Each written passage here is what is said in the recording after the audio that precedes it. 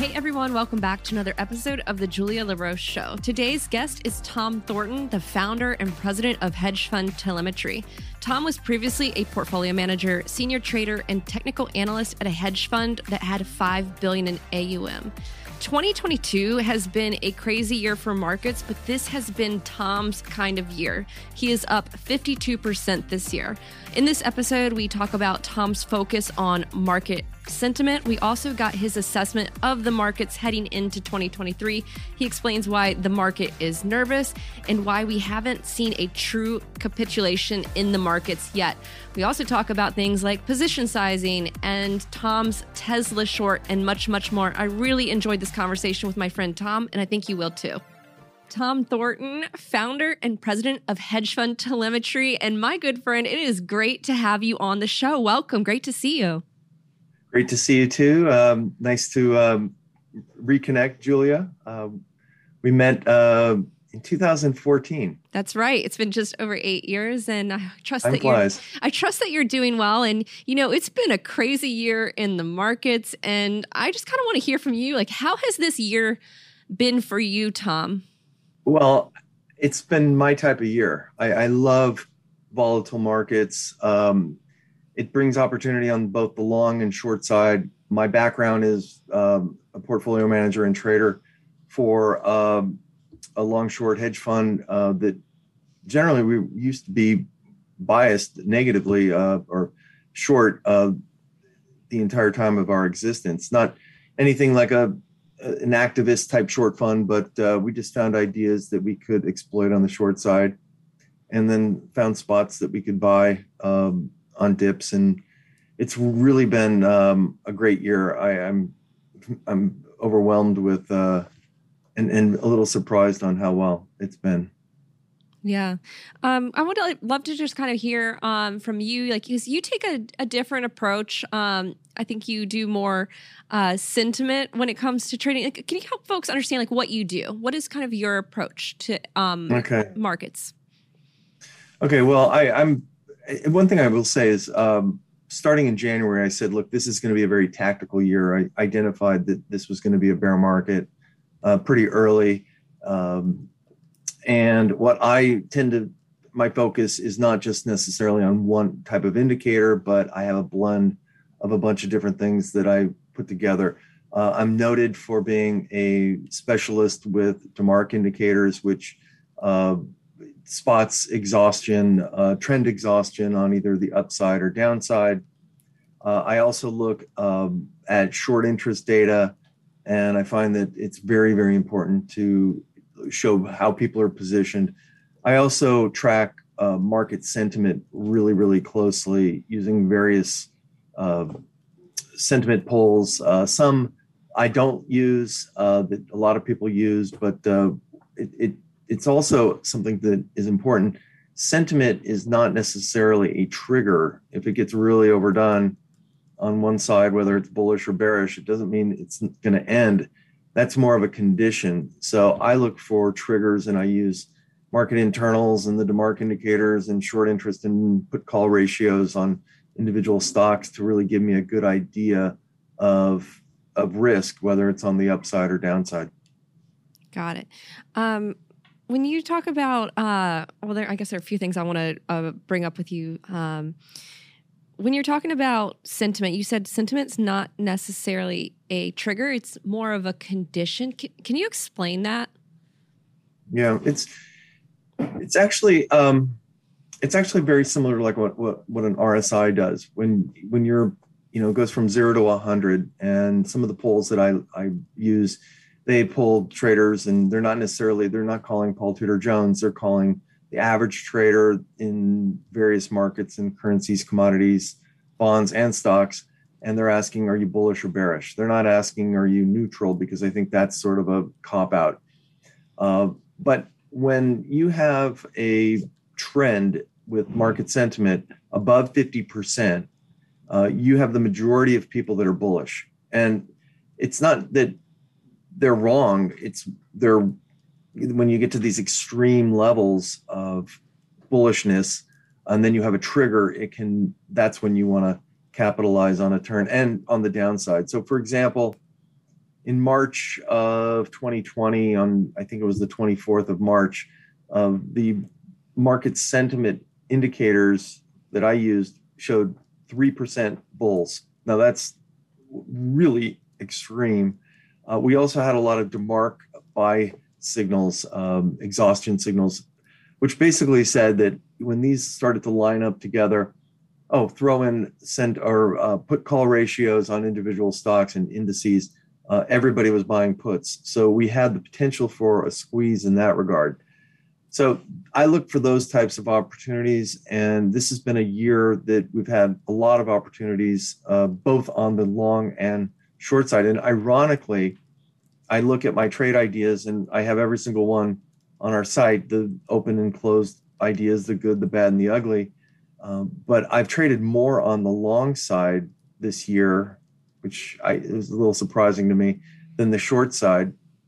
But my sizing, which I really stress to all of my subscribers and clients, that you can't size too big a position at the beginning. So my personal preference of what I show people is I don't buy something with more than 5% of my assets, my capital. And a lot of people will think, oh, you're never going to make any money on that.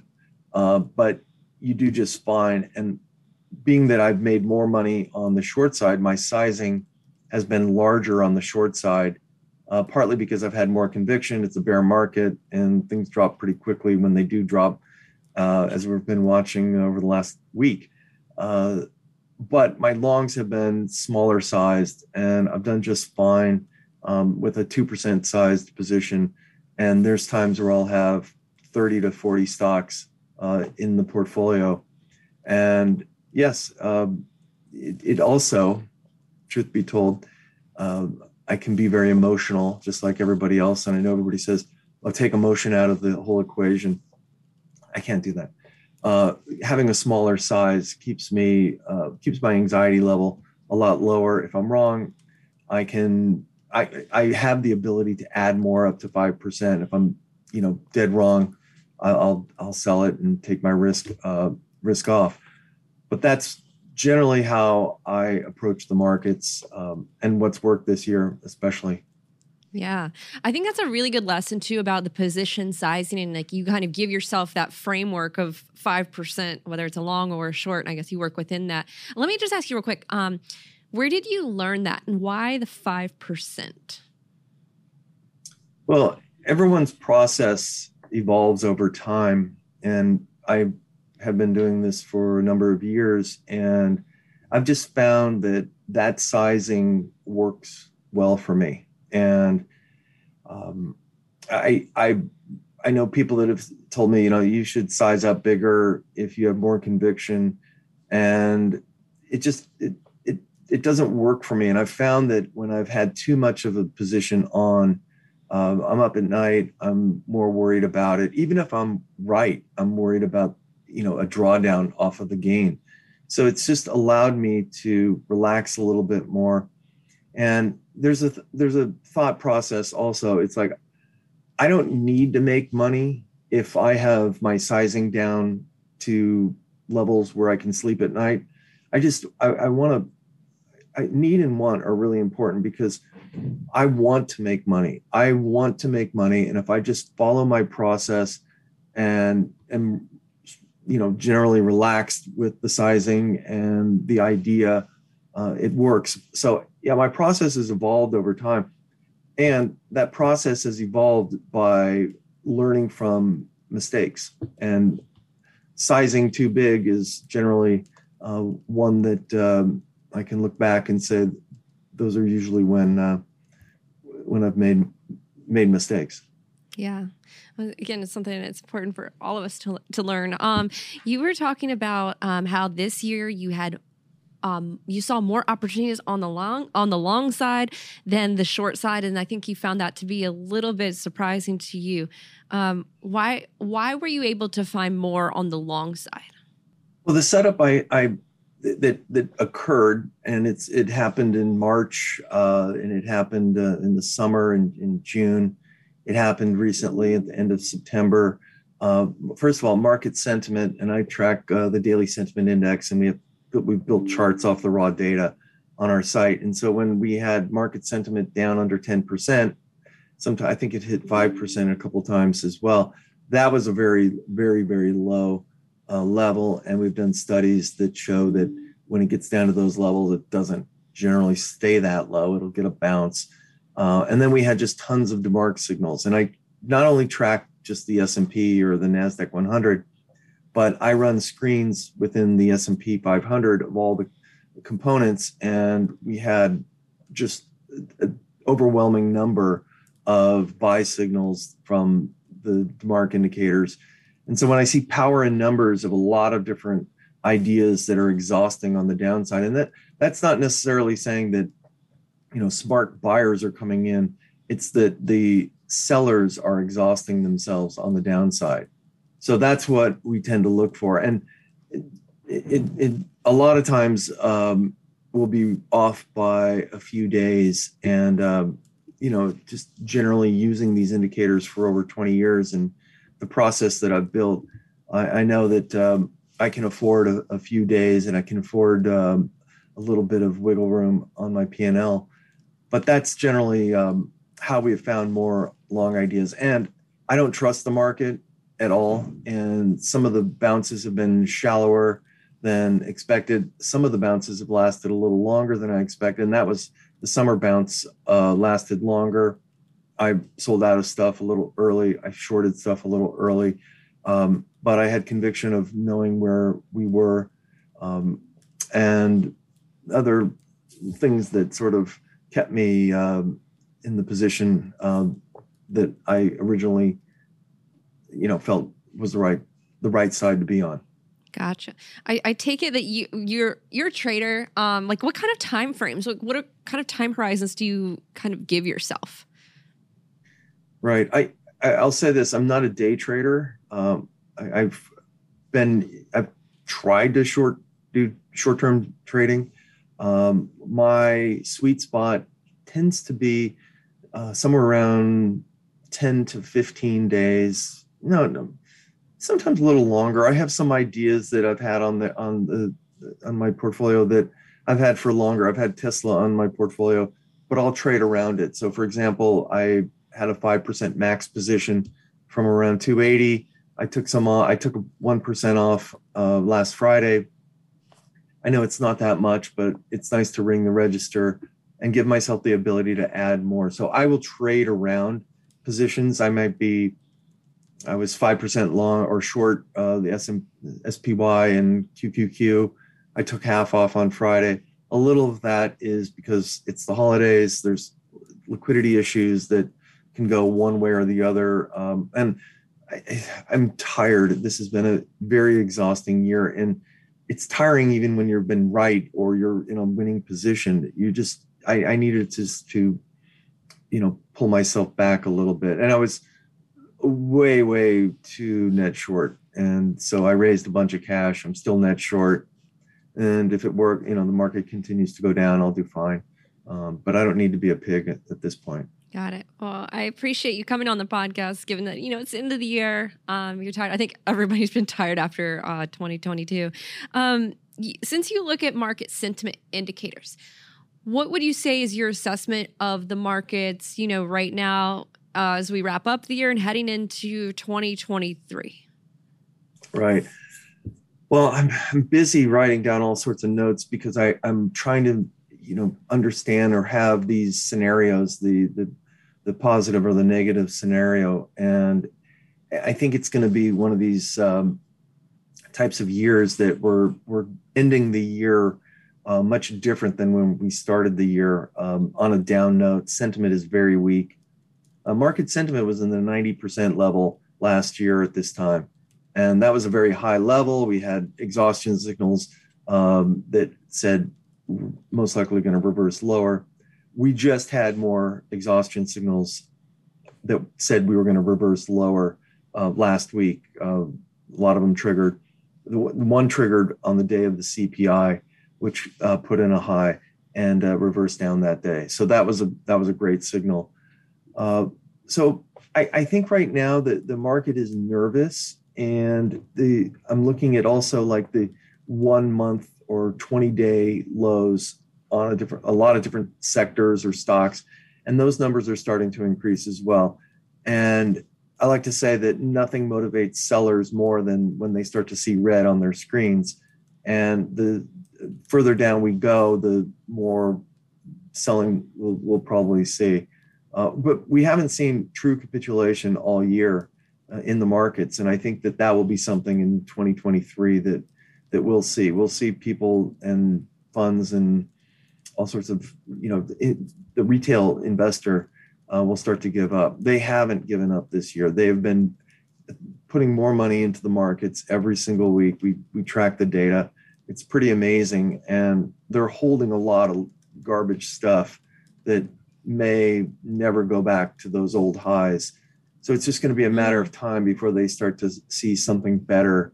And they may say, you know what, I'm just going to sell this ARC. It's not working. It's never going to work. I don't want to be there. Or they'll sell half and they'll move it on to something that looks more promising. Yeah, no, that's interesting. Like, you're talking about like, how investors, from kind of all different facets, including the retail investors, they haven't given up at this point. We haven't seen that true capitulation. Why do you think that is? Or what are you kind of seeing within the data that might reinforce this? Well, credit investors have capitulated. That's clear. You've seen just an absolute bloodbath in the bond market all year, and you've seen the outflows in bonds. They're starting to come back a little bit, which on this bounce with bonds, I think it was a little oversold. So I think that makes sense. But I think that people still believe, and I've never been in a market where people continue to believe in assets that just don't make any viable sense fundamentally. For example, I'll bring up Tesla, I'll bring up ARC, I'll bring up crypto. There's incredible enthusiasm still for these assets, and people want to believe, and they look at the old returns and where they were, and they don't want to sell. And there's been a mantra, the HODL mantra, you never can sell, hold on to everything forever. Bitcoin's going to 1 million. I just feel like a lot of people were duped on that. And the way I'm looking at crypto, and I'm not necessarily a crypto bull or bear, I don't have any bone to pick in here. I track it. I track Bitcoin and Ethereum on my charts, and the market indicators caught the top in Bitcoin but the day after the top last November, actually a year ago, November. But I feel like there's another shoe to drop. There's all sorts of noise with after FTX, and now you have Binance and all. I just don't know what the next shoe is going to be to drop. And when we do see the true capitulation in that might be a good opportunity. And there might be regulation that comes into that space, which I think I think everybody would applaud and say, okay, fine.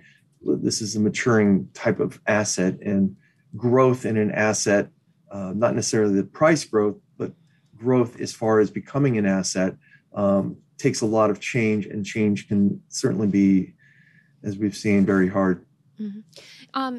Would you mind explaining, like, when it sounds like you might be expecting a capitulation at some point? Maybe we get that in 2023, or I don't know I don't want to put words in your mouth, but what kind of happens in a capitulation? Like, what does it look like, and what would it mean for broader markets?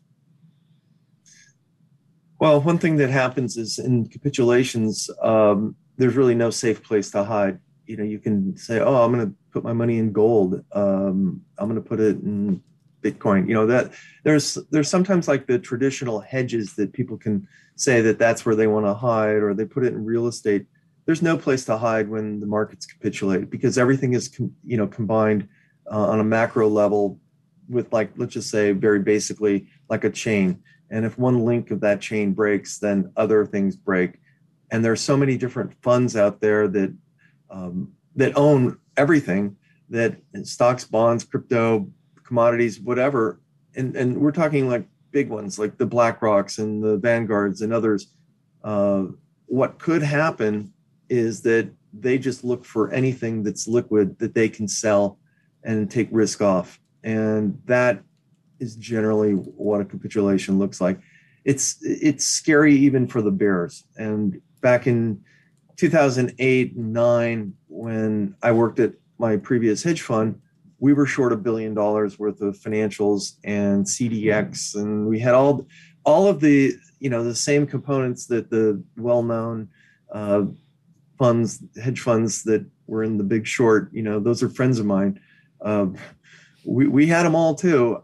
We just didn't get in the movie, and it was scary because you watch these things go down, and it was also really scary because I had friends at a lot of the, I had all the banks, and they were just terrified because their net worth was dropping, and you're on the phone with them, and it's terrifying. It's scary for everybody, and it's scary not necessarily just because of your portfolio's down or this and that. It's scary because you're worried about the financial system. You're worried about your job. You're worried about things moving forward if they ever can get better.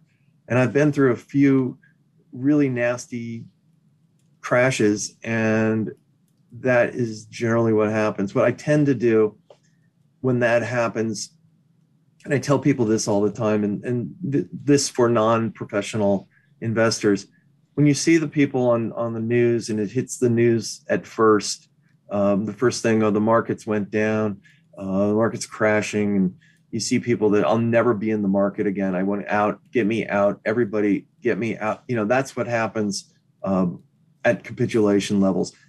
On the other hand, I'll also say something about market sentiment that happened a little over a year ago, is when the GameStop, the meme stock craze happened.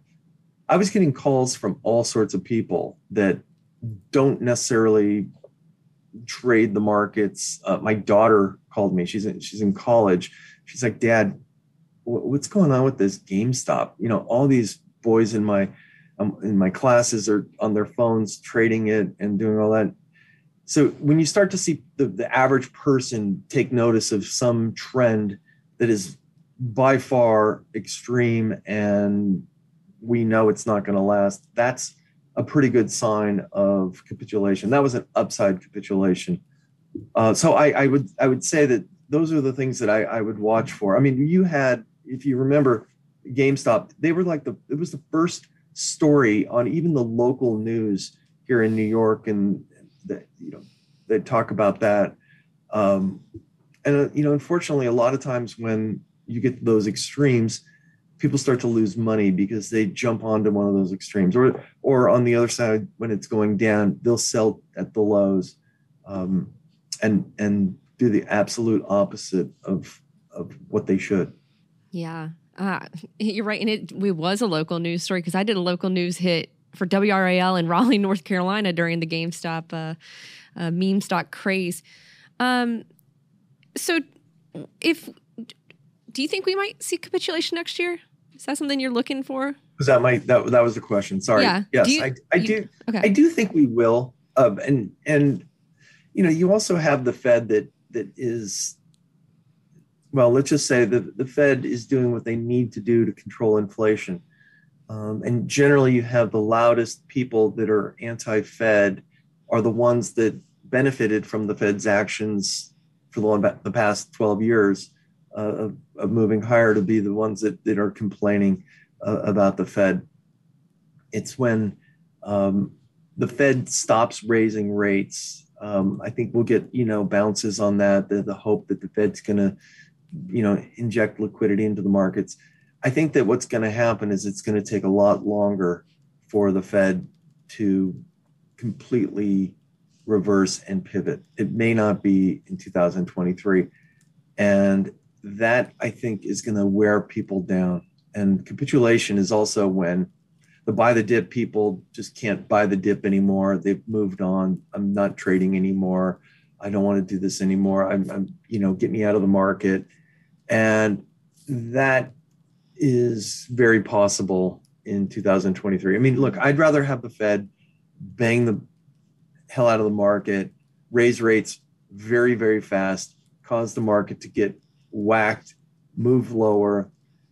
Inflation, if the market was a lot lower, would certainly be, under 5% on the CPI, maybe even the 4 level. And I think then the Fed could start reversing their policies, but they're taking their time, and it's not necessarily that 75 basis points 3 times is not taking their time, but I think that they come back with comments, Powell especially, that says, well, we're data dependent and we're gonna downshift in the pace of rate hikes. I think that gives the market hope, and the next big thing this year is going to be earnings, and I think that's going to be the big story along with recession. I think that's the next big problem the market's going to have to face. Yeah, I definitely want to ask you about earnings and the prospects of the next recession, but just to kind of like focus a little bit more on the Fed.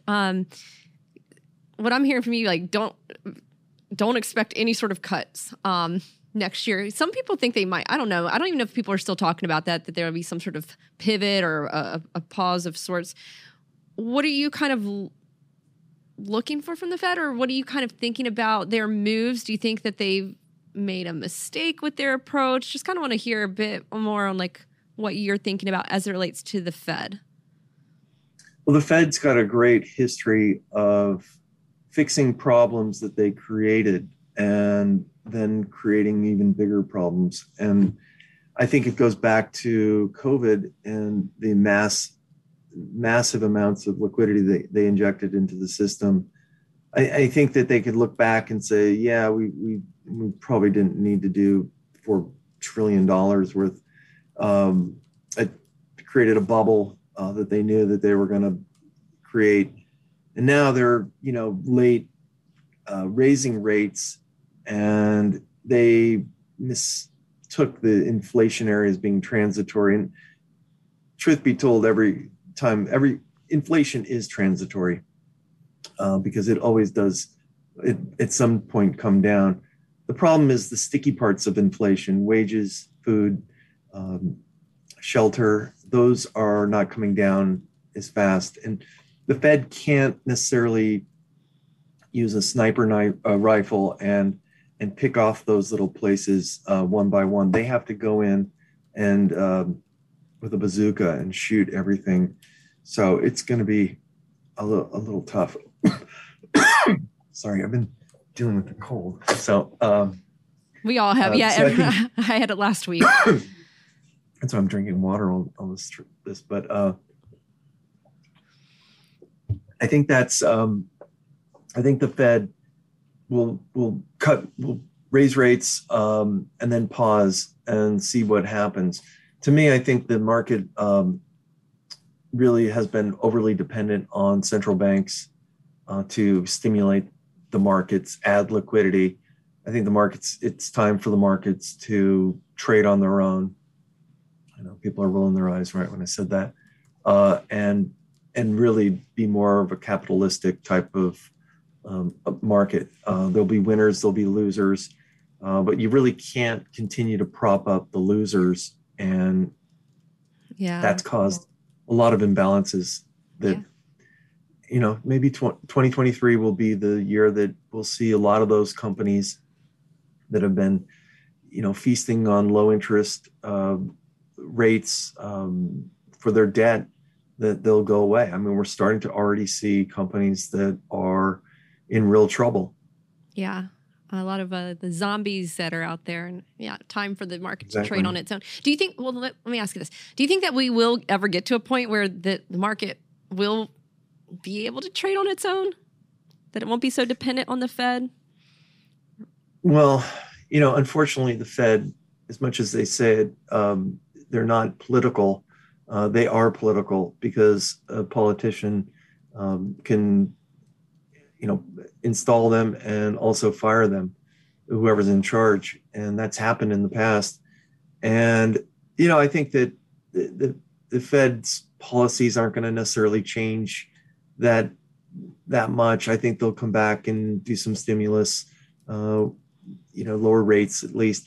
The other thing is, and I don't think a lot of people are really focused on it as much as they should, but they're trying to reduce their balance sheet, and their balance sheet's gone from roughly 9 trillion down to 8.6. And the markets, and participants are freaking out saying that the Fed's making a giant mistake. Well, the mistake will be if they don't reduce that balance sheet and then they have to come back for more, because the larger that balance sheet gets, the more risk that they are taking on.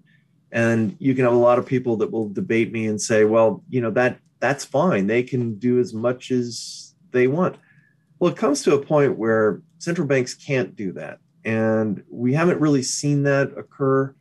And it may not happen with the Fed. It could happen with Bank of Japan, because they've got some pretty, extreme balance sheet issues. They have some policies that they haven't changed, even though every central bank in the world has raised rates. They had the cover to do that. They didn't do it. So I think that they're truly at that's the central bank that I would say, and bond markets that I would say has a rude awakening one day. And I certainly would like to be on vacation without internet that day when that happens. ECB as well, but Bank of Japan, I think, is house of cards. Yeah. And you'd like to be on vacation that day. I'd like to take a vacation. I don't take a lot of vacations, but I'd like to be on a vacation, like a month-long vacation somewhere, no internet, when that whole thing blows up, and I'll come back and say, okay. There you go. I like that approach. You mentioned that earnings was going to be a big story next year. What are you looking for as it relates to earnings, and why is that going to be the story that you'll focus on, or one of the stories you'll focus on? I think that the majority of people out there believe we will move into a recession. The debate is whether it's going to be a mild recession or, a hard landing, difficult recession, prolonged. I'm probably in the middle of that, but a recession is a recession, and you're still at 3.7%. I think 3.7% unemployment. I think unemployment, once it starts moving up, tends to go for a lot longer than people in this market expect. It tends to move up in years, not necessarily in just a quarter or two. I think it's going to take time. Regarding just going back with earnings, every time there's a recession, the earnings estimates for the S&P, and within the S&P, of course, come down. They really haven't come down. You have several strategists out there that are forecasting the S&P earnings under $2 for next year. They're still at around 230. I've seen one that's at 250 for 2024. I think it's still a little too aggressive to think that there's growth in earnings. This has been a strange market because we've seen the majority of stocks have come down, but you really haven't seen the earnings estimates come down in sync with that. So if we start to see, let's say, here's an example. I'm short Apple. Apple is not having a good quarter at all. They've got their new iPhone 14, which I can't find for my daughter because she broke hers on the front and back. I can't find one anywhere. There is a limited amount of supply. That's because of what's happening in China. And I think that there's a lot of stories that demand is falling off for their products. The problem is Apple is not down that much off their highs. You still have the majority of analysts out there that are bullish on Apple. And Apple, by far, is the best company in our lifetime. But still, earnings are earnings, and it's not necessarily trading cheap. And if they come out, which I believe they will, and warn and say, yeah, we had a terrible quarter. iPhone sales were less than what we expected. And they leak stuff out as well. But I don't think they've leaked out enough. And I don't think that they've prepared the market for perhaps something a little bit more dire regarding their quarter. You've also had, semiconductors have bounced significantly, and semiconductors are a really good tell for future economic trends. And I still see the data that we're looking at still shows a lot of supply and of chips out there. And even though that, the supply chains have loosened up, there's a lot of supply out there. And I think it'll be interesting to see Micron reports this week, Nike reports this week, FedEx reports this week, and CarMax reports this week. These are 4 companies that last quarter, and I like these right before the major earnings for the quarter, because these kind of give you a good example of how trends are. And those companies had massive weak earnings last quarter. So if there's improvement, well, then, we'll see. If there's not, I think then we're going to see some, real problems out there. The banks are having a tough time right now as well. You don't want to own banks going into a recession at all because they have everything. They have investment banking, which has been awful. You have the consumer element of what banks are doing with the consumer. If savings is dropping, which Jamie Dimon is saying that is happening, loan growth is slowing. The benefit from the higher rates is starting to, maybe top because we've seen in the back, rates have fallen off the highs. So I think that there's risk in all these different sectors out there. And I mean, I hate to be the Mr. Downer right ahead of Christmas, but trying to be realistic. But what will happen is if we get that whoosh down in, let's say, January, that might create a good buying opportunity. And usually when I'm buying, a lot of people are in panic mode. And, I just think that's going to play out. Right. So when you're ready to buy, it's usually when folks are in panic mode. I've said this, those aren't mushroom clouds on the horizon from nuclear bombs. Those are the factories reopening. That's the way I kind of see it when the markets are trying to bottom. But it's interesting because, again, in March of 2020, we were in no man's land. We didn't know what was going to happen with the pandemic. Everything was shutting down. We were staying home.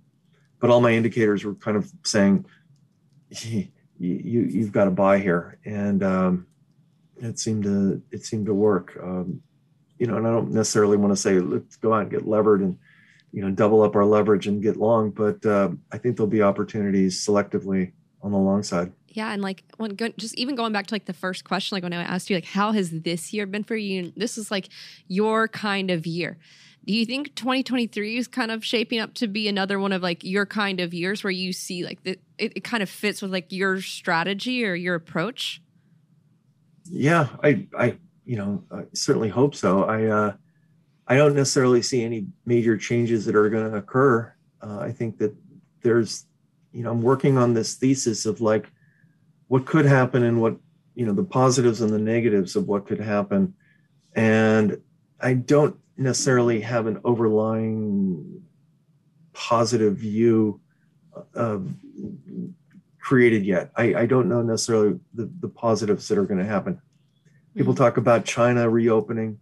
I find that to be, and I'm open-minded and I could change my mind immediately. And that's just being flexible has been sort of a benefit of this year.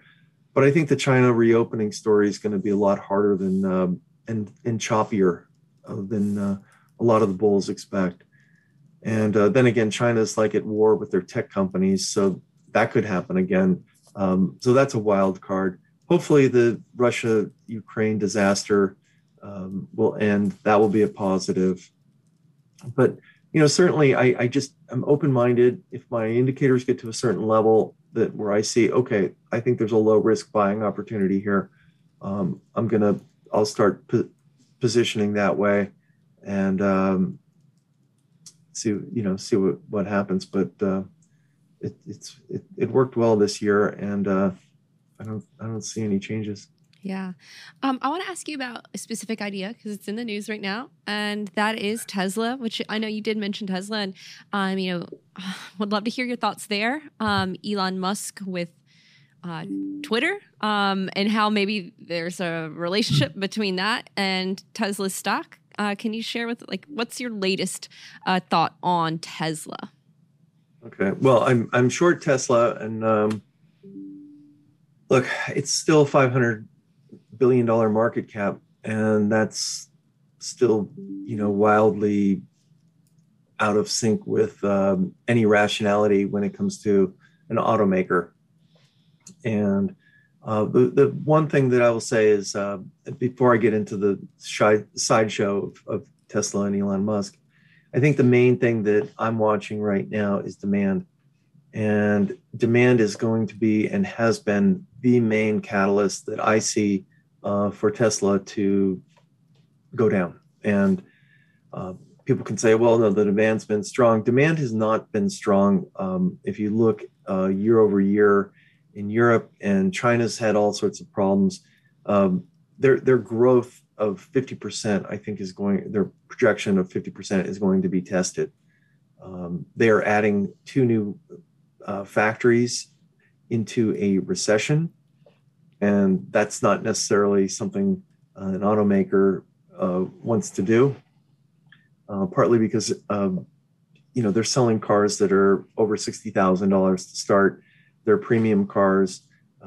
They haven't been updated. Those cars haven't been updated in over 5 years, and the Model S really hasn't been, and X haven't really been updated for even longer.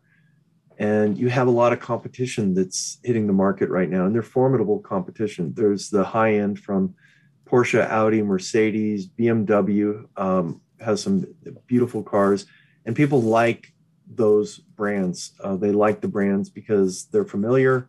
They look generally like the 7 Series BMW or the 4 Series BMW that they have, or the Mercedes that they have, or the Audi.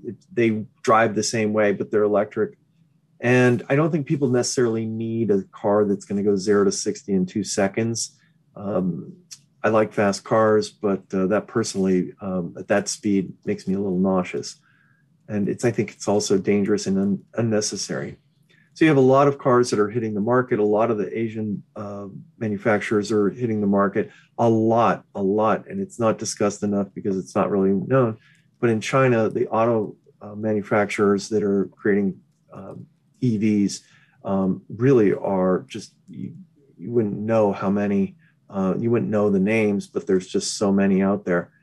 And so let's talk about Elon Musk and Tesla and Twitter. I mean, it's the gift that keeps giving when Elon Musk does his, I guess you could call it unforced errors. He did it with the funding secured and the fake buyout and found himself in trouble. He's done it now with Twitter, which I think was probably something that was not well thought out, to say the least. And he's really become more politically towards the right. And historically, especially in a California based company, which they were until last year, that's turned off a lot of the more liberal type of consumers that are conscious of the environment. So he continues to make these unforced errors. Twitter, he doesn't use Twitter wisely, as compared to what the chairman of the board of Tesla said. Robin said that he uses Twitter wisely. I think he puts his foot in his mouth on just about every typical thing, from COVID to promising things that haven't materialized. And speaking of something that hasn't materialized, is this full self-driving, and it's level 2 and level 5, and we don't have to go into it. Level 5 is where you can get in the passenger seat and it'll drive you around seamlessly.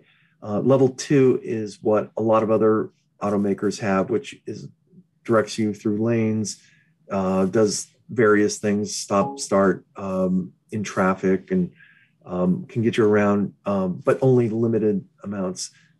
The problem is that he's been selling this since 2016 for a pretty high premium to people that he keeps saying, well, we're in a beta version, and we're testing it, and the next one's going to be great, and we should have it, robo taxis next year, which never happened. So he's becoming a very untrustworthy type of CEO. And I mean, he has been, I shouldn't say becoming, but I think that's a risk. And I think people are catching on to that. And I will tell you this, I've heard from politicians that local politicians, a senator here in Connecticut, who I spoke to, and he's very concerned about the false advertising of the full self-driving. So there's a lot of stuff that could just automatically open up Pandora's box, and the stock goes down. He's also incredibly levered. And this is another unforced error that a lot of CEOs make, is they lever up their own stock to have their lifestyle or to fund other companies, which he has.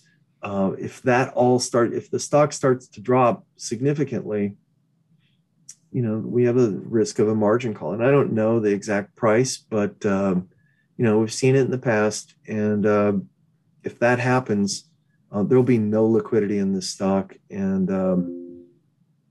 bad day, real bad day. I have a quick follow on to it, just because it's just something I was just thinking about. Because sometimes I see folks even tweet about Tesla, or that they're short Tesla, and you kind of see the reaction of other folks. Is it a risk that for someone who's short, that Tesla could become like a meme stock, like a GameStop type of situation? Is that something that is a risk to think about? Well, the last year the stock went up, and I wasn't short the stock. Thank God, I stopped myself out before the gamma squeeze happened, and it went up like crazy. And you just saw this giant bid for call options, and there were someone out there that had $10 million each week to blow on way out of the money call options that expired like within a week, move the stock higher. And I don't know who that is, but I suspect there's probably someone that had the most to gain if the stock went up. That we'll never know. We'll never know who did that. But the stock also today has very, very few shorts. It has a 1 day to cover short ratio, which basically says that a short squeeze is really not possible. You don't have the shorts in there as you did in the past. And this has also been a year that actually 2 years that we've seen this short-term call buying or put buying. And so short interest hasn't been really that important. It's been more when you see heavy put buying. And we've seen some heavy put buying recently for good reason. And generally speaking, when people come in and traders, you see this, and our data shows that there's heavy put buying. It's the same as heavy shorts coming in, and you have a short-term risk of a pop higher. It's the same thing on call buying. When I see heavy call buying on something, it's generally when the stock's already moved, and those call buyers get trampled because it runs out of steam. And then the dealers who were hedged, their delta, in other words, they have to hedge themselves. They have to sell stock. Yeah. I don't think that you're going to see a meme stock type of thing at these levels in Tesla. If it goes down to $50, I could see some pretty wild swings and people getting, doing crazy things with it.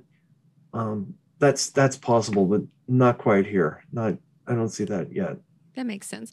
Well, Tom, I feel like I've learned so much from you. This is really flown by for me, and I took a ton of notes, but it's been really cool watching you build hedge fund telemetry over the years. And I want to pass it back to you because I want to give you a few minutes to let folks know where they can find you, where they can, access hedge fund telemetry, or even kind of give them a little bit of a pitch about what you do with hedge fund telemetry as well. So just take a couple minutes from here. Okay, well, thank you. And it's been a real pleasure being on this with you. I'm a huge fan of your work, and I'm very, very proud to see what you've done over the years. But hedge fund telemetry, let's just start here. I used to put out as at the $5 billion hedge fund that I was a partner at. I would put out daily and weekly notes with technicals, a lot of DeMark stuff, market sentiment stuff, and I would get ideas and things from all over the street, various brokerages and sell side firms, and I would condense it all down into a note, and I'd put that note out every day. But the way what telemetry is it's I have a love of Formula One cars, and in the early '90s, Formula One cars used to put all these different sensors on everything, and they'd go around the track, and when they go past the pits, all this data would go into the computers, and the people there would like figure it out and say, oh, you need to speed up or conserve fuel, your brakes are too hot, back off, this and that. And so it was the same thing. I got so much information and I tried to condense it down to find an optimal place to invest and positioning. So I created hedge fund telemetry in 2017 with that same idea. It started off, hey, I was putting out a note to some of my hedge fund friends, and someone said, hey, you should do this bigger. And so I put it out on Twitter, and I got like so many people that said, sure, I want this. And it's turned out and grown into something that I'm so proud of. And it's been a joy because I have not only some of the best hedge fund and pension and mutual fund managers, I have brokers, registered investment advisors, I have individuals that have found me all over the world. And I put out 3 notes a day. First call comes out around a little before the market opens, gives everybody an idea of what's happening. I have a bunch of charts on there from the S&P, NASDAQ to, dollar, Bitcoin, bonds, and it gets everybody up to speed on things. Then I do a midday note that comes out midday. That has a lot of trade ideas. And then I have a daily note that comes out a little later. I put out a trade ideas sheet, and it is a model portfolio that 2 years ago, I started tracking all of the ideas in a portfolio manner, not necessarily just buy or sell, but actual position sizing. And it's done better than I ever could have imagined. It probably won't do as well next year because we're up 52% this year. Again, sizing positions is very important. Educating people is very important. Giving some people a few laughs here and there is also in my way of keeping things light. So if anybody wants to find me, you can find me at Hedge Fund Telemetry.